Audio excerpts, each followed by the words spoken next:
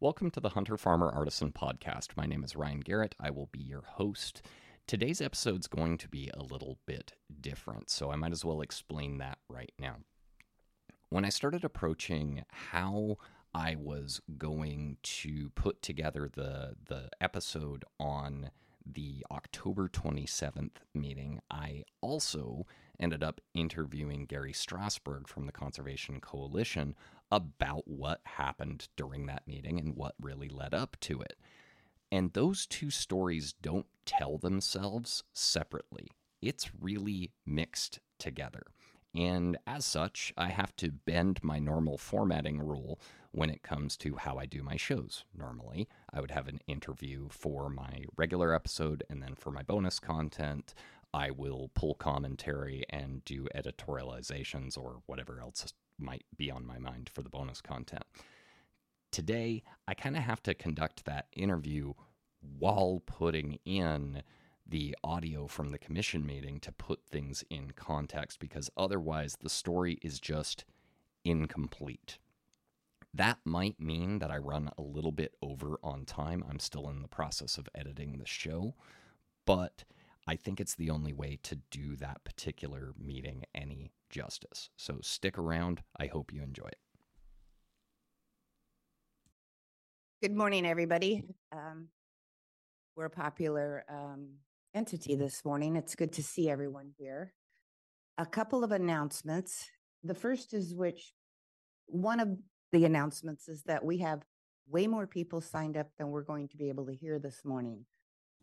That was Chair Barbara Baker speaking, and she was not kidding when it comes to there being a lot of hunters there that day. It was jam-packed to the point where, because of fire code restrictions, they had to put other people who attended the meeting in an overflow room. And among the people there that day was Gary Strassburg from the Conservation Coalition, and he and that group did play a large role as to why that meeting was so jam-packed. So let's talk to Gary, and we'll talk a little bit more about what happened during that meeting. Today, I'm quite excited for my guest. I have our buddy, Gary Strassburg from the Conservation Coalition. Gary, nice to have you on. Hey, it's your old buddy, Gary. I'm glad to be here, Ryan. And I had to introduce you that way because that's a really big part of the story of why I wanted you on the show. For better or worse, whether you like it or not, you've kind of become the voice of the Conservation Coalition because of the attitude that you have affected. And I want to talk about the coalition today. I'd like to talk about how you came to adopting that voice and how you got involved in this whole fight. So let's just start with, for the people who don't know who you are, who the heck is Gary Strassburg? I am a lifelong Washingtonian, born and raised here in Puyallup, Washington, and I'm 55 years old, so I'm an old fart. But after high school, I joined the military, and then the military dropped me off the U.S. Navy in 1991 up at Whidbey Island, where I reside now. But I have been probably since the age of 5, 6, was hunting with my dad, my uncles, and a couple family friends. And then when I got a little older, I was just on my own. But and then after I got out of the Navy, I just kind of stayed up on Whidbey Island. That's where I'm at. Just a lifelong hunter, lifelong fisherman. Love the outdoors, and I just don't want to see any of that go away. So I got involved very deep over the last 3 years. Yeah. And I think, like, for a lot of us, that involvement probably started right around when we were all surprised to see spring bear disappear. Yes, absolutely. When that little backdoor job kind of came out, was when there so many people, perked their head up like, what is going on? I was one of them. And I started making some phone calls and talking to some people. And that's kind of where this coalition started, is just with a few people making phone calls. And next thing you know, here we are. Here we are. Yeah, I mean, I think for the evolution of the coalition and your own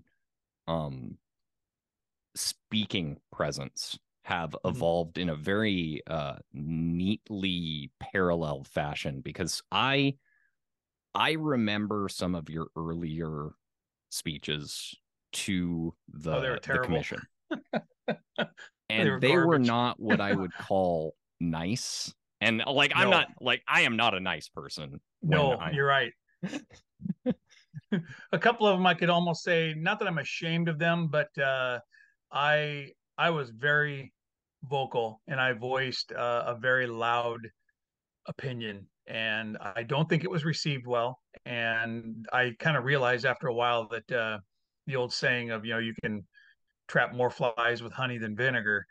So I kind of changed my direction a little bit, and I think it's helped. Well, and what I think's funny about that is because, again, your speaking journey on that really has mirrored all of hunters who have gotten involved in this fight, because I remember those early meetings right when Spring Bear happened, and the level of vitriol, the level of kind of like personal attacks towards commissioners was just much, much, much higher.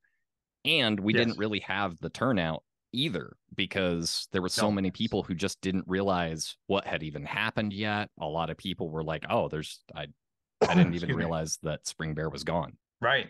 And that's a stark contrast to what happened at this last commission meeting. So tell me a little bit about what happened between October 26th and 28th at the Fish and Wildlife Commission meeting.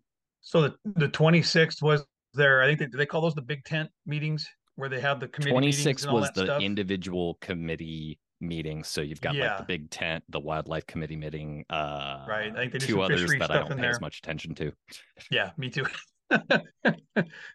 So the 26th they did that, and some things were said, during that meeting, and I'd have to go back through and listen, but I know there were a few things that came out of that as well. But then on the 27th was when I made the decision to excuse me, drive all the way down to Olympia from Whidbey Island and speak in person. And when I got to the parking lot, I was very pleasantly surprised to see about another 25 people in the parking lot already, all hunters. Because what do hunters do? Hunters show up early. We're used to getting up early and doing stuff like that. So there was a whole pack of us there. All of us were either wearing an orange vest or an orange hat or some form of camo, or, Kuyu or Sitka or Cabela's or something, some kind of something that showed that that's what we did. When we piled into the building and we finally started sitting down, hunters filled the seats immediately. And then I sat there in the front row and I watched this parade coming in. And I was just like, yes, this is so awesome. This parade of people comes in. There were so many, they had to open up another room to allow that many more people to sit. Gary cut out a little bit at this point, so we didn't get his full description, but this was a great place to splice in just a quick sample of the kind of people who showed up. I'm just going to play some intros from some folks. My name is Ken Smith, and like many others here, I have grown increasingly confused and worried by the Commissioner's decision to ban spring bear hunting, and by the announcement that predator hunting may be banned altogether. All right, good morning. My name is Justin Boardman of Auburn, Washington.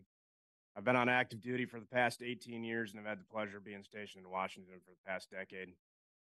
I have also had the privilege to work side by side and run a nonprofit organization that takes veterans in active duty hunting and fishing. And as a person who's done multiple combat rotations and countless other deployments, I know personally what kind of burden the veteran community bears while on active. I would like to thank the commissioners and Washington Department of Fish and Wildlife staff for letting me speak today.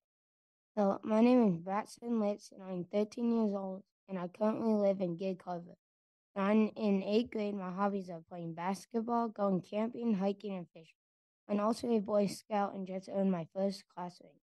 And Scouts have given me the opportunity to go camping, hiking, and fishing, and be in the wilderness. Good morning, I'm Logan Miller. I had something long and kind of aggressive written out to say, but I just can't do it. So here's what I have to say. I spent the last week with my 7 and 10-year-old, my great uncle, and my dad. One of the mornings, my 7-year-old said, "Dad, look at all the clouds, look at all the trees." He said, "Doesn't matter that we're not seeing any deer. or any animal. It's just like it's so perfect that we get to spend time together. My name is Ross Sharp, and I'm a lifelong resident. I live in Pierce County. I appreciate you letting me speak today. Why am I here, you ask? Because I was told I should be nervous. I asked myself, why should I be nervous when I have science on my side? I have gone back and listened to almost every meeting in the past 2 years, and I could not in my wildest dreams make up the things that I have heard. Hi, my name is Jason Phelps. I'm the founder and GM of Phelps Game Calls, a current employee of Meat Eater and a host of Meat Eater's Cutting the Distance podcast. I was raised in Peel, Washington, in Lewis County, and have hunted my entire life with a long, long history of generations hunting as long as I can remember and as long as the stories can go back. Good morning. My name is Hunter Litz, and I'd like to thank commissioners and the Washington Department of Fish and Wildlife for allowing me to address you today. To begin, I would like to give you a little information about myself. I'm 15 years old and currently residing in Gig Harbor. I am an active member of Boy Scout Troop 1539 and currently enrolled in the NJROTC program at my high school. While today's meeting will undoubtedly cover numerous facts, I am here to share my experiences on what hunting means to me and how it shaped the way I go into the outdoors. Thank you for allowing me to speak today. My name is Drew, and I come to you to tell me my story and my position. I'm a first-generation hunter, and I'm a resident of Washington State. Drew, could you start with telling us your full name? Oh, yeah, Drew Cross. Sorry. So I'm a first-generation hunter and a resident in Washington State, and I don't fit the typical hunter mold. I didn't grow up hunting, nor was I ever exposed to hunting until just 2 years ago. But I've always been attracted to the outdoors. Hunter after hunter showed up to support the lifestyle that they cherish, and it was a powerful thing. Let's get back to Gary's description of how that meeting opened. They just saw the sea of orange and camo. We got a lot of hands shaken by a lot of staff and the game wardens when we all started filing in. It was, and you cut out there a little bit because I'm having a weird connection issue. Thank you, Starlink, for losing a bunch of satellites or something. But I caught most of that, and I'll splice what I can together. But basically, the turnout was insane compared to what it normally is from hunters, to the point where it not only was the main room that they normally hold the meeting in, but they had to then filter people into an overflow room for in-person testimony. And that doesn't even count, people like myself who were unable to attend in person, but showed up online. But it wasn't just that. It wasn't just the turnout. The tone was incredibly different from 2 years ago. Like, if you were to set them side by side, it sure was. because people were very respectful. They made things very personal to them. And I think that does have an effect of saying, these are the human beings whose rights you're taking away. Yeah. When you can put that human element in that and say, look, these are the people that you're doing this to. And we've had enough to where, I ain't kidding you, Ryan, there was at least I would say, anti to hunters and fishermen. Well, hunters probably just outdoorsmen, probably 10 or 15 to 1 in that room. There's almost 150 people, and I bet you 100 of them were hunters or more. Yeah, I've never seen it like that. Yeah. And that is kind of what the coalition has been working towards, as I understand it. Their primary goal, and correct me if I'm wrong, is to get people engaged. Right? Yeah. Get involved. Gary is wearing my coalition shirt on. A coalition get involved shirt on. And yeah, that's exactly the point, because as I was saying, and kind of the thrust of my show is that there's 3 things we're fighting against. It's apathy, hopelessness, and whatever the third one that I came up with a long time ago that was pithy, but it's been a long day. But the point is, you have a lot of people who didn't care. You have a lot of people who think that they can't make a difference, and you have just kind of a mess on your hands. So how did the coalition manage to, because I fully believe that they had a big impact on that turnout. How'd you guys do that? Well, I think your old buddy Gary videos might have helped a little bit to try to get that turnout. And there was also, I mean, we campaigned for it and we had so many people spreading the word, you know, and it's funny you mentioned that the people that think their voice won't matter Yeah. or they don't know. There's people that to this day look at me like I have three heads when I tell them that what is going on. They don't believe it's happening. And well, it is. But I think the coalition had a big impact because we campaigned for it. We had videos out, we had info out, we wanted people to get involved. We just kind of kept on pushing. You have to be involved. And I was very, very happy, very pleased to see the amount of people that got involved, and people that are speaking online has gone up. Yeah. It used to be only, we were getting beat by the antis. Sometimes, they were 15-1. And now we are crushing how many people are speaking versus, pro versus anti. Yeah.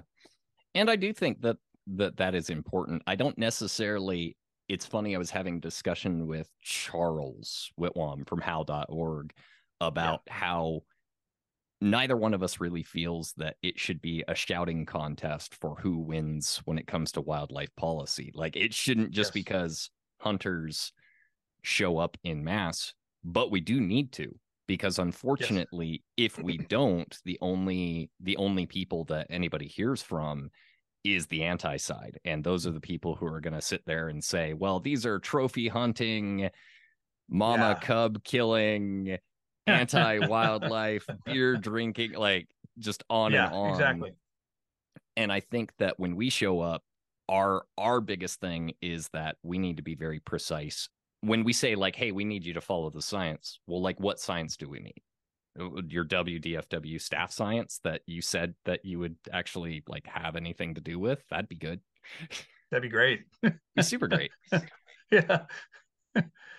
One of the standout events of that weekend, which was a really impressive one, to the point where I'm actually doing an episode per day of that meeting to just break things down for people. I already did what happened for the Big Tent commission meeting or committee meeting. Right. If you haven't listened to that, definitely do so, because it really breaks down kind of what informed my testimony, as well as just some of the things that commissioners have said that are really out of sync, and why the conservation policy is so scary.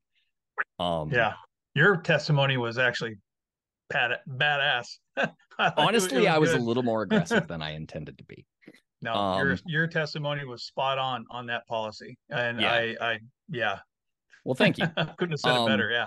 In regards to that policy, since not everybody knows, what would you say are the main concerns? Like, what is the draft conservation policy that the commission's doing, and what are the main concerns that hunters have with it? I think our main concern is it alienates non-consumptive, or it alienates consumptive users. It basically gives a voice to non-consumptive users that don't really have never. Their position is that these people need some sort of a voice as a stakeholder in managing wildlife in Washington. And not that I can't get behind it, but who they want to be in on it is not kosher. And so there's no wording that really shows that they want to support consumptive use. It's all preservation. It's all, preservation wrapped up in a conservation package is what it is. And that was why we came out with our little petition to say that exact thing, that we don't want that. We do not want it because it does not include consumptive users. Yeah. And I will be playing your very impressive testimony. In point of fact, let's go ahead and listen to Gary's testimony right now. Morning, Director Susswin, Director Windrop, and all the commissioners. It's your old buddy Gary from the Conservation Coalition of Washington. I'm from Island County, and I bring forth a petition. I'm pretty sure almost every single person sitting behind me that you see in either camo or Hunter Orange has signed this thing. Gary, do you bring forth your last name? Strassburg, sorry. Appreciate that. Also, these were online and in person. I I can't tell you how many hours people worked on this to get this done. This has only been done in 3 weeks, and I've got over 5,500 signatures in these envelopes. Well, I pulled these out just to prove that these aren't just some pieces of paper shoved in an envelope. The ones you see here that are highlighted in yellow came from Howl for Wildlife, but Howl does not pay people to sign these. Howl does not have any kind of monetary kickbacks for hunters, anybody. And all the yellow marks you see on here are all verified Washington state residents. Yes, there's people from Pennsylvania and Texas and Illinois and other places, but there's 3,100 from Howell, over 2,000 are from Washington, and the rest are all wet signatures. So the petition for the Washington State Fish and Wildlife Commission to immediately withdraw the proposed conservation policy. Washington State Wildlife are resources, as clearly stated in RCW 7704-12. The department and commission mandate, as well as many other Washington state laws and rules. The commission cannot declare them beneficiaries contrary to existing law simply by adopting policy. Further, the commission cannot remove management contrary to exiting statute simply by adopting a policy. Whereas the policy development process has been non-transparent and non-inclusive.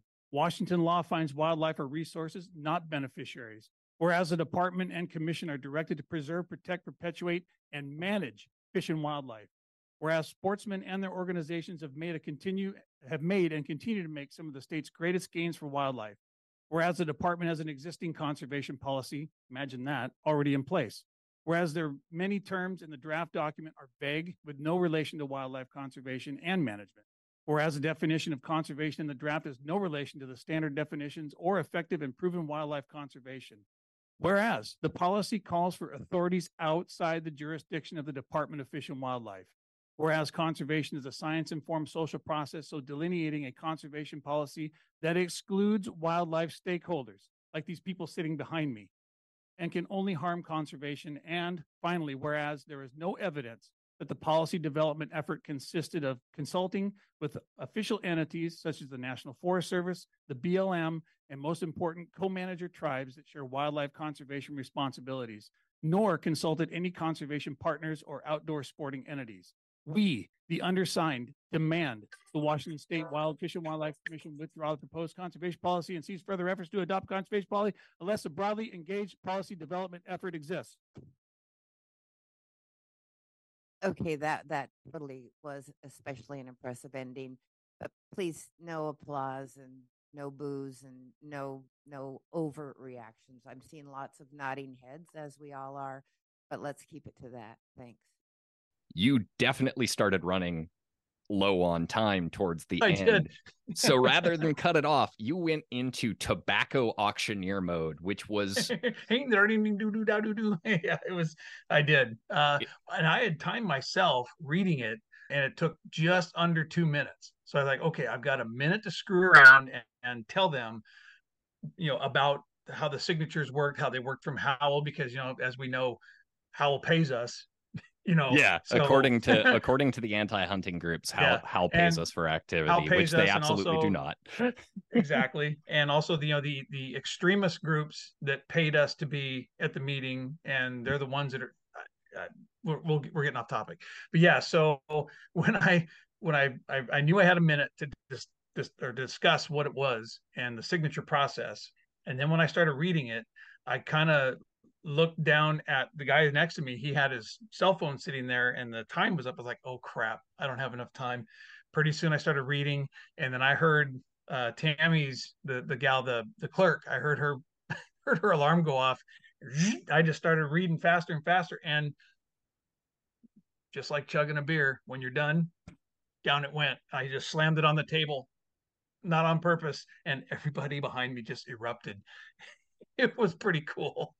It was pretty great. It was funny to have Barbara Baker kind of hit the gavel and calm everybody down, but then acknowledge that it was impressive. Like, we don't want to react to that, but also it was pretty good showmanship.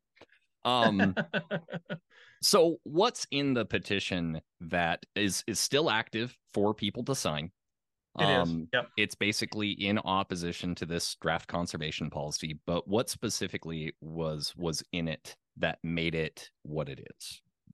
what is specifically in it is it's a bunch of whereas clauses. I mean, I read it on there, and people can listen to this later. It just basically outlines the faults of the draft policy, how they did not confer with user groups, how it was non-transparent, how there's just so much. I cited the RCW, the mandate that they're breaking.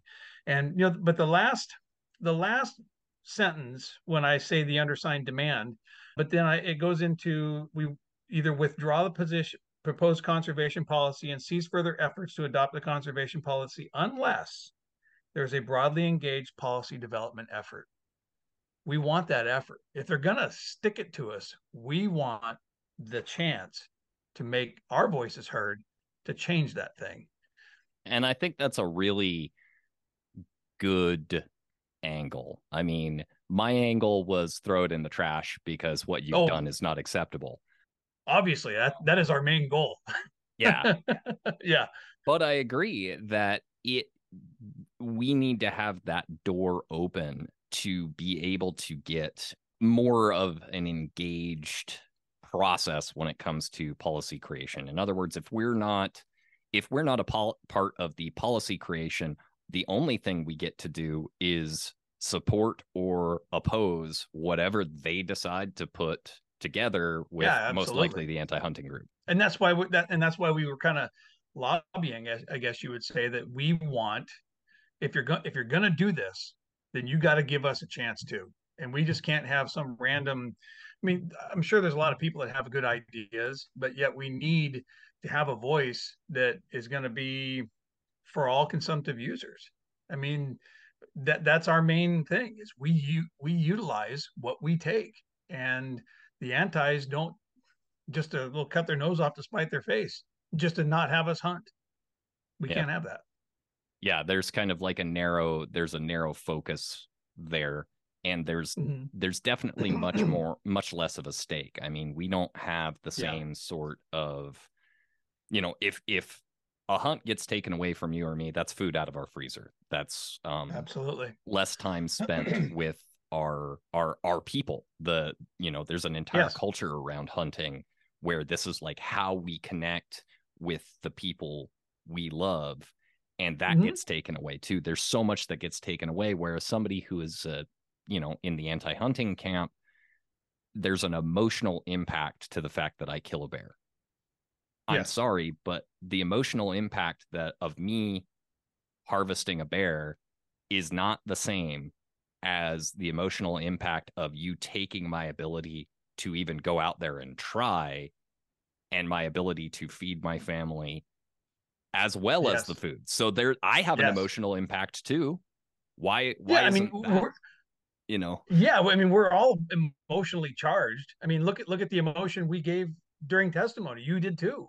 Yep. We are emotional about it. So, I mean, yes, we can say that the antis are being emotional, and the commissioners that are kind of playing that game with the emotions, but dang it, we're emotional too. And not saying our emotions are better, but yet there is emotion in it. But the emotion can't drive the conservation away from science. Yeah. a novel concept. Yeah. I'm just curious, are you a bear hunter? Or? Yes, I say that I've always had a bear and a cougar tag. Okay. And it was excuse me, it was because of opportunity. If you're out deer and elk hunting, that's what I normally did, was deer and elk hunt. In the event there was a bear or a cougar, I had a chance to take one legally during a legal season. Up until, I guess it would have been just before spring bear, about 2017, 2018, I started actively bear hunting. Okay. And I have yet to get one, but I have actively bear hunted. Yeah. All right. Yep. I have not harvested a bear. Well, just for the record, it's hard. Yeah. You haven't gotten one. Yeah, exactly. It's very clear that bear and predator hunting are under attack, and potentially there's some threats to elk hunting as well, which is helpful to the cause of getting people engaged, because people like their elk. Yeah. But like, what do you say to the people who go, well, I just hunt ducks? Yeah, I've heard that. I've heard that before. I hunt pheasants. Why do I care? I fish for steelhead. I don't hunt. Why do I care? Because you're next. That's why you care. You're next. And if it's not this state, the next hunt, it's the next state over, or it's the next state behind that. As Charles Whitwam from Howell puts it to me when him and I discuss this stuff, is the tentacles spread wide and Yeah. they do not stop. No. Also, my tags that I purchase for bear hunting or cougar hunting or just small game, whatever, also contribute to the conservation dollars that you as a hunter can use to defend the whole, absolutely, hey, look at what we do. So if we slowly defund all of hunting by removing, several different rungs of it, then the other types of hunts also become less defensible. Yeah, then we all lose. Yeah. It's a lose-lose for everybody. And I say the same thing to people that I'm not spending any money on, I'm not buying any more tags, I'm not doing this, I'm boycotting. It's like, well, then just move to another state, because if you're boycotting and you're not buying tags and you're not hunting, you're just hurting nobody but yourself. Well, and everybody else. Yeah. everybody who still wants to. So yeah, everybody still wants to. I think there's a certain stand and fight mentality that makes sense. And it's nice to see that, at least with this most recent meeting, we've certainly gotten the commission's attention. I noticed a few like notable things. One of them was on the 27th, listening to Melanie Rowland backpedal her very infamous "hunters should be nervous" statement. I believe I'm the one that's been quoted to say that hunters should be nervous or hunters should be worried, whatever the word is that is quoted in different things. I did say it, and I do believe it, but not that hunters should be worried about hunting being eliminated. Hunters should be worried, just like we all should be worried about global warming, fire and drought in particular. Where I live in Twist, we have evacuated so many times because of fires. And this year, what we're hearing is we are likely to have a pretty serious drought next summer because of the El Nino effect and the fact that we're not going to get a whole lot of snow. And we depend on snow in the spring and then the summer for agriculture, for residents, for wildlife. And so we could end up with fires. And of course, it increases the likelihood of fires as well if there's drought. So we have fires and drought to deal with there.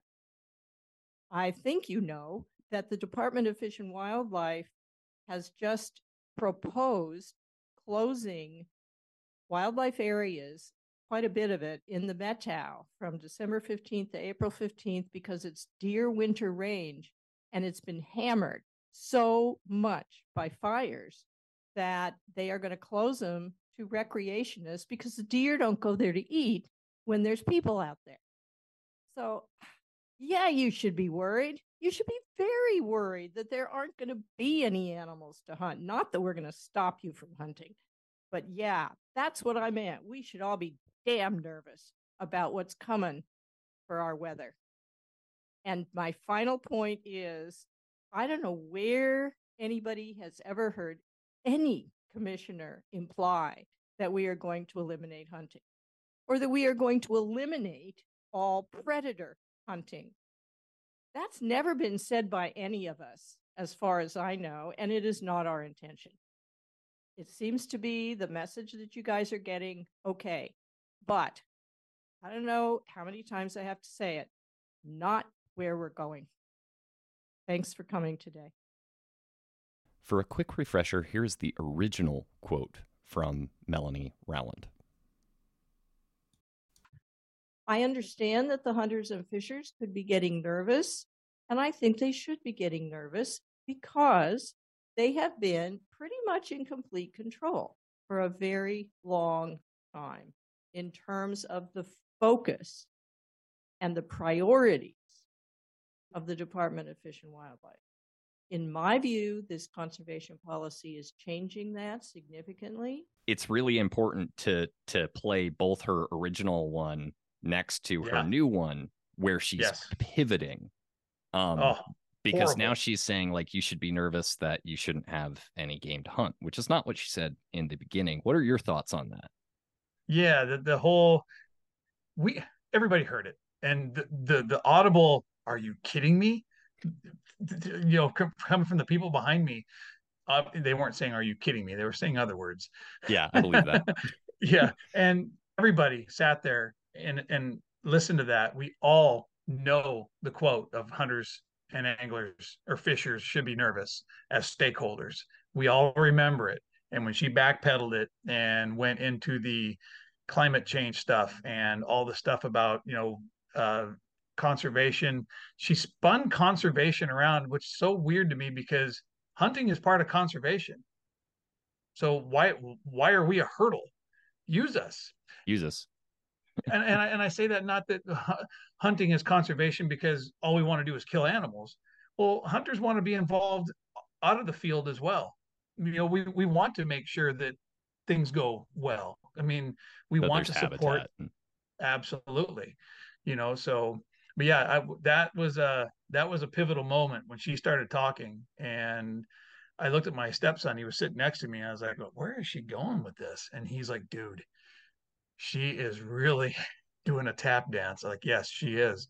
And to listen to it was it was laughable. It really it's was. interesting because a lot of people want to jump on her and damn her for doing the pivot, and I totally support that, just for the record.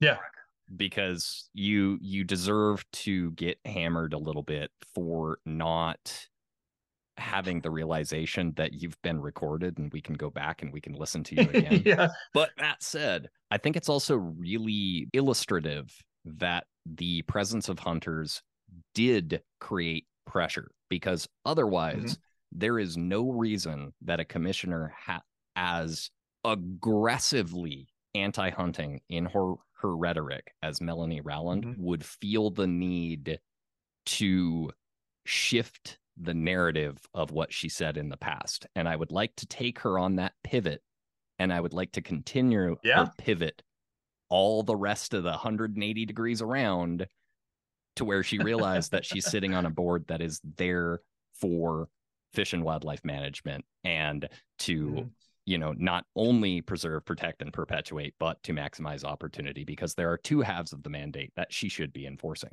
Absolutely. I know there's one other quote, and it came from, I'll give you a hint, it came from Barbara Baker. It was during the wolf conversation, if I recall correctly. We each have different questions, and we're interpreting what we're hearing to either support ourselves or maybe not support my neighbors. And so one of the things that, in terms of my growth on this commission, is to try to be real clear on what question I'm being asked to answer or have an opinion on. To bring it home to the orange hats in the audience, we were told that we had enough bears to have a bear hunt in the spring. That was not my question, but it was the question of other people here. That's just the best example we have. And I look forward to the day that we can get through a 1-hour presentation without bringing up spring bear hunt. But the point is that that's where we went wrong, in my opinion. And so it is up to us, not them, to be real clear on our questions. I was not in attendance on the 28th. I wanted to be, but I had some other things. Yeah, I had to dip out on the 28th. I was supposed to speak live on the 28th, but I had some other things that happened. I got a lot of stuff going on in my personal life. So I had some other things I had to attend to, and I couldn't make it.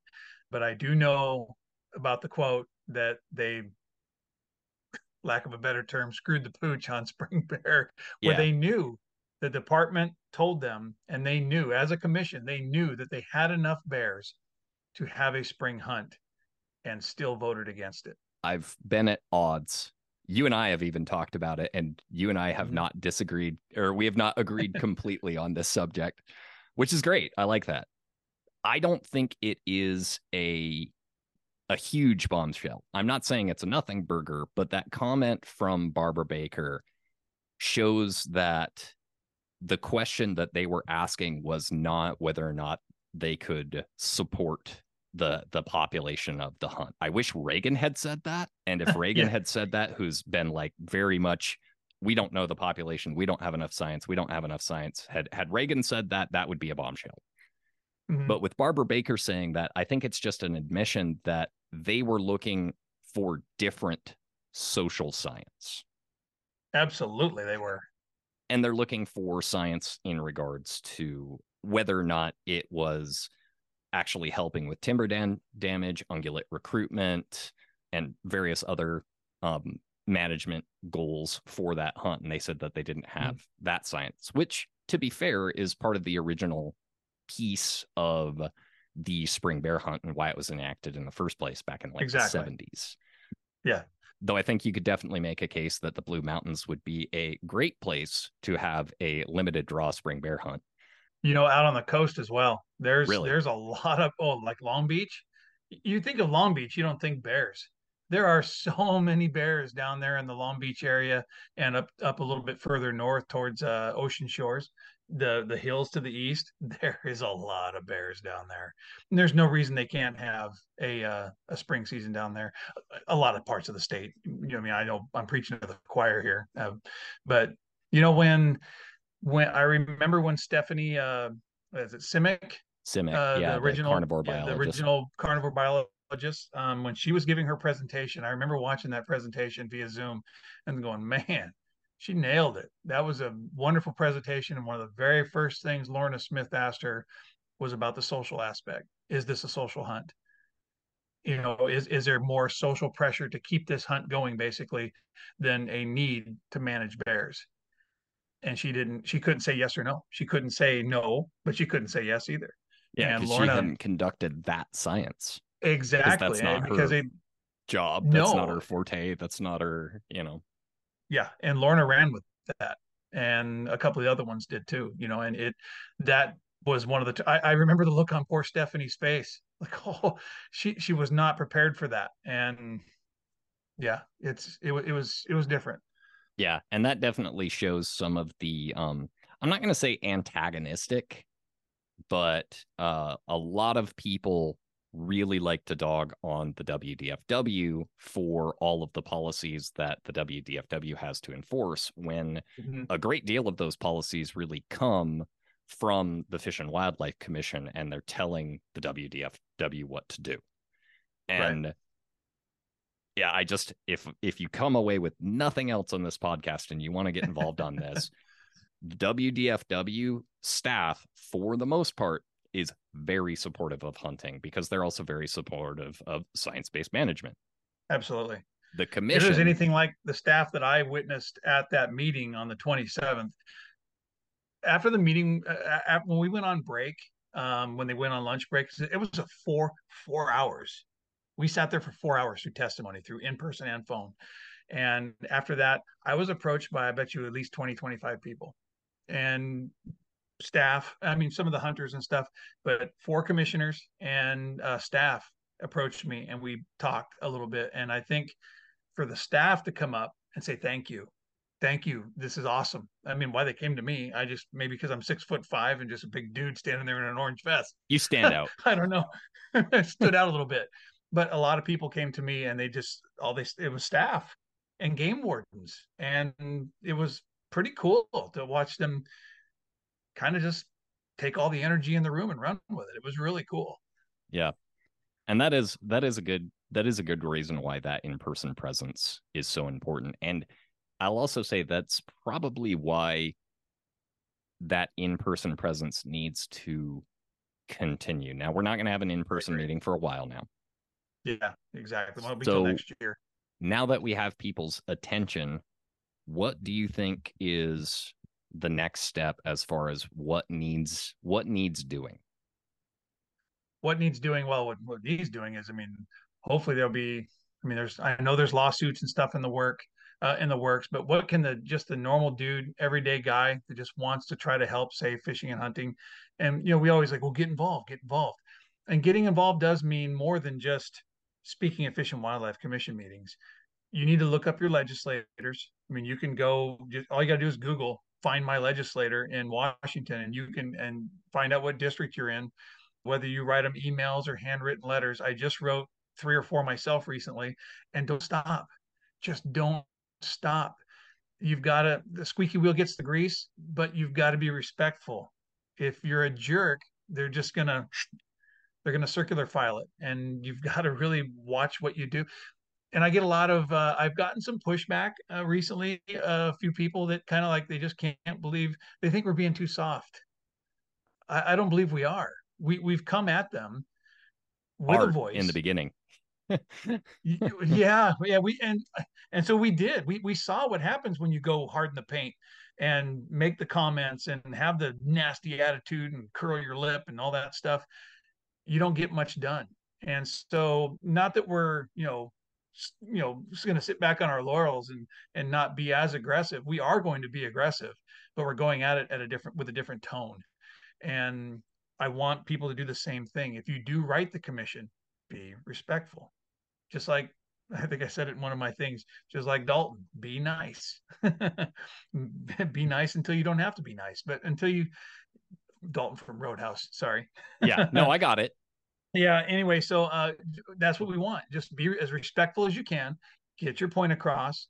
Don't say the same things over and over and over and over and over and over and over again. We've been trying to do that too. We've been trying to tell people, as you remember, you and I've had those discussions, trying to tell people to not beat the same dead horse over and over. It's hard. Certain verbiage needs to get adjusted, and you may need to write a couple of different speeches when you show up. Absolutely. Too, because somebody might take your point.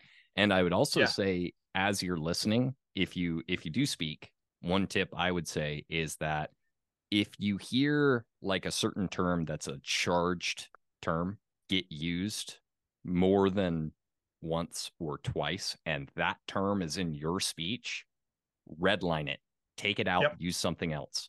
I had to do that on my speech because I was going to use the term gaslight when talking about the commission, saying, well, we don't know where the distrust comes from. Yeah.